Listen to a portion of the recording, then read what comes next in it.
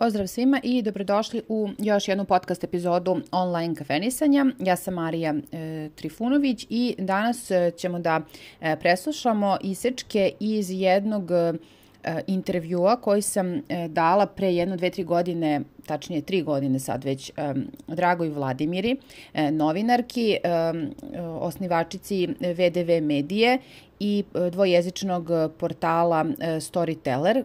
Dvojezičan je zato što je na slovačkom i na srpskom jeziku. Vladimir je dugogodišnja novinarka, vojvođanska novinarka i naša draga novinarka koja piše o raznoraznim temama, lako ćete pronaći, i ja sam imala to zadovoljstvo da u okviru njene Facebook emisije Media Corner pre neke 3 godine gostujem. Dobila sam pravo na korišćenje isečaka iz tog našeg intervjua i u ovom podcastu ću pustiti neke od tih isečaka. Govorit ću o tome kako sam počela i ušla u svet, da kažem, online biznisa, kako se inače organizujem i još neke druge teme. Na druge teme ću pričati, pa možete slušati moj i Vladimirin razgovor. Ja sam onako poprilično pričala i bila inspirisana, sećam se jako lepo tog našeg razgovora, bila je tada je, čini mi se, bila u toku korona i sve je bilo preko Zooma organizovano, ali smo se svejedno lepo ispričale i to mi je jedan od dražih intervjua koje sam dala. Pa eto, uživajte. Da, super pitanje. Pa ja sam u ovu celu priču ušla preko internet marketinga. A internet marketing i uopšte marketing uopšte nije bio moje opredeljenje, da kažem, čime ću se u životu baviti. Ja sam završila ekonomiju i bavila sam se finansijama, administracijom, kasnije prodajom, ali sam nekako spontano ušla u svet internet marketinga da bih pomogla svom suprugu, koji je imao od srednjoškolskih dana privatan posao vezan za iznajmljivanje ozvučenja. I taj posao jednog trenutka počeo naglo da pada, pošto su se na tom tržištu izdešavale različite promene i on se tu nekako nije snašao. I sad je trebalo taj posao ili podići na noge ili ga prosto prekinuti i rasprodati opremu i doviđenje prijetno. Međutim, meni je nekako bilo jako žao da on to napusti celu tu priču. On je onako elektroničar pravi i to je nekako voli da radi na više strana takve vrste poslova i bilo mi je žao da to nekako propadne ta priča. Ja sam nekako čekaj, ja ću nekako da ti pomognem i znala sam da bismo bilo šta prodali, bilo da je to usluga, bilo da je to proizvod ili šta god da imamo, da pre svega treba da neko zna za nas. Pre svega treba da radimo na svom marketingu da bi došli do toga, poručujem opremu za taj dan ili hoću da prodam to ili to. I vratila sam se negde u svoje prve godine fakulteta, zapravo kada sam i učila o marketingu, kada se negde na početcima i u tim prvim godinama i prolazi sve vezano za ekonomiju.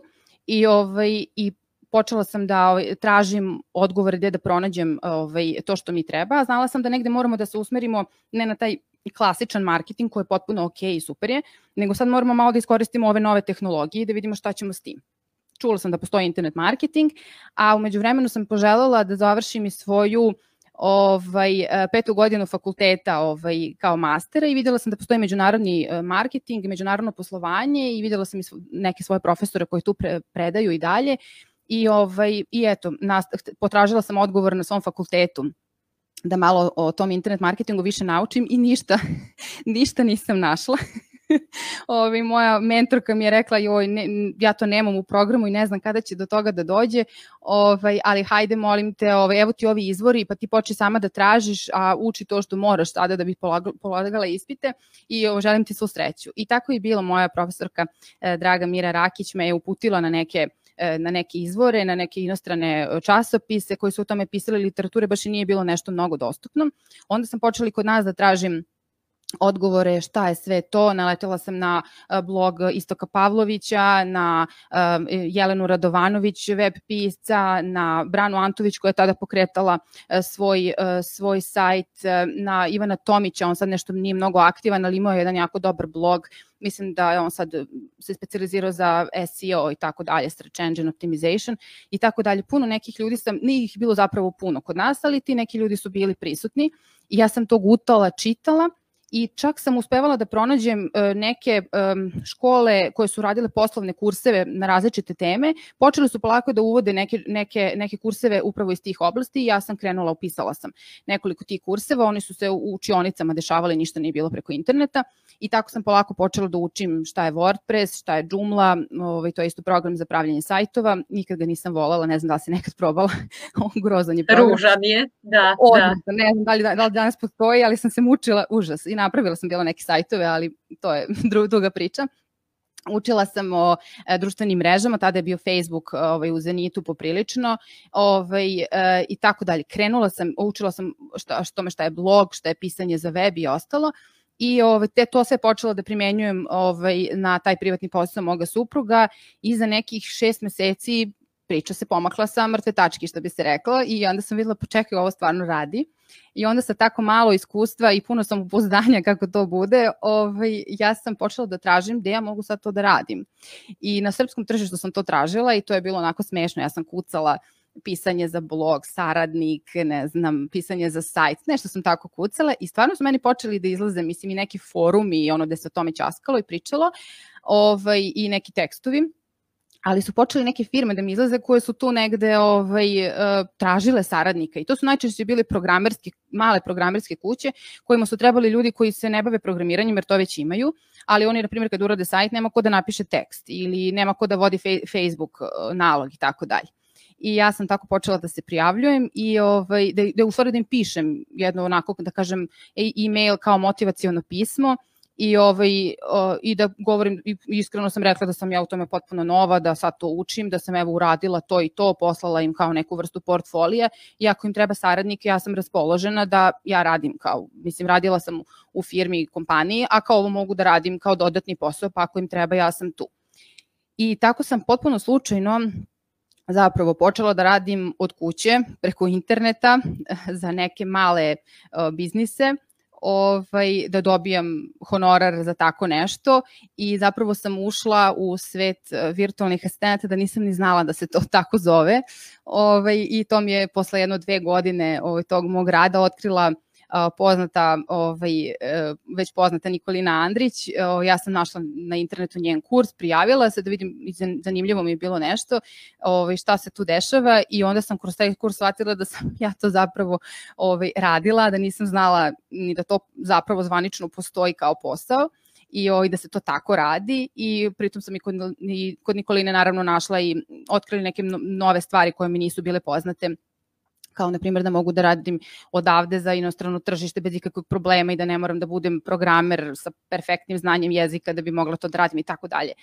To je već široka priča, ali eto, spontano sam ušla u tu priču i kasnije i krenula to i samostalno da radim van rada u kompaniji.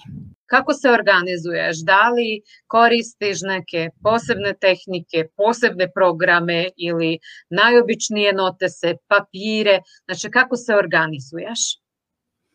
Da, organizujem se kombinovano. Kombinovano, to ja tako nazivam. Trudim se bez nekih tehnikalija, tako da kažem onako prirodno što pokušavam kod sebe da održim i kad mi je dan dobar i kad mi baš i nije, jeste da ustanem rano.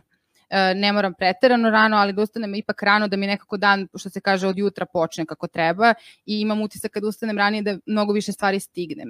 Da li je to neki moj subjektivni osjećaj, ne znam, ali volim da dan počnem onako od jutra, lepo, i da onda kažem, dobro, sad sam počela nekako na vreme taj dan, pa ću izgurati sve te obaveze koje danas imam. To je nešto što praktikujem i nešto na čemu dosta radim jeste fokus. Pogotovo u nekim periodima kad mi fokus baš i nije u najboljem stanju, kad mi je možda malo i opadne neka motivacija, kada se možda malo zasitim, kada je možda malo pretoplo, kada možda mi neki projekti baš mnogo i ne leže i neki poslovi. Tako nekako radim na tome da imam fokus i da šta god me negde omete ili mi ne prija ili me uzruja možda, da nekako pokušam da se vratim na neki svoj kolosek i da ipak nastavim da radim. Ono što koristim u nekih, da kažem, tih tehnikalija i programa jeste najklasičniji Google kalendar i nekako njega koristim za sastanke, da zakažem sastanak, njega koristim za ovakve neke, da kažem, gostovanja kod koga treba ili koga ja ugošćivam, pa da imam taj termin prosto zakazan da tu ništa ne preklopim neke svoje obaveze. I to mi je najčešće služi za te stvari. Koristim Asanu, to je project management system ili task management system, kako ko voli da kaže. U njemu unosim zadatke koje treba da obavljam vezano za posao po projektima, bilo da su moji lični projekti, bilo da su projekti klijenata, i on mi služi za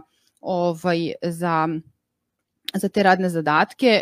I za Google kalendar i za Asanu sam uključila i da mi stižu i notifikacije. Znači ja njih svakako uključim kad sednem za svoj kompjuter, ali nekako mi ujutru odmah stižu notifikacije da me i tako podsete vezano za moje obaveze, i bez njega ne znam kako bih. Imam ga i na telefonu i mislim stvarno mi mnogo znači taj program i dugo ga koristim, jako mi se sviđa i baš mi pomaže u tome.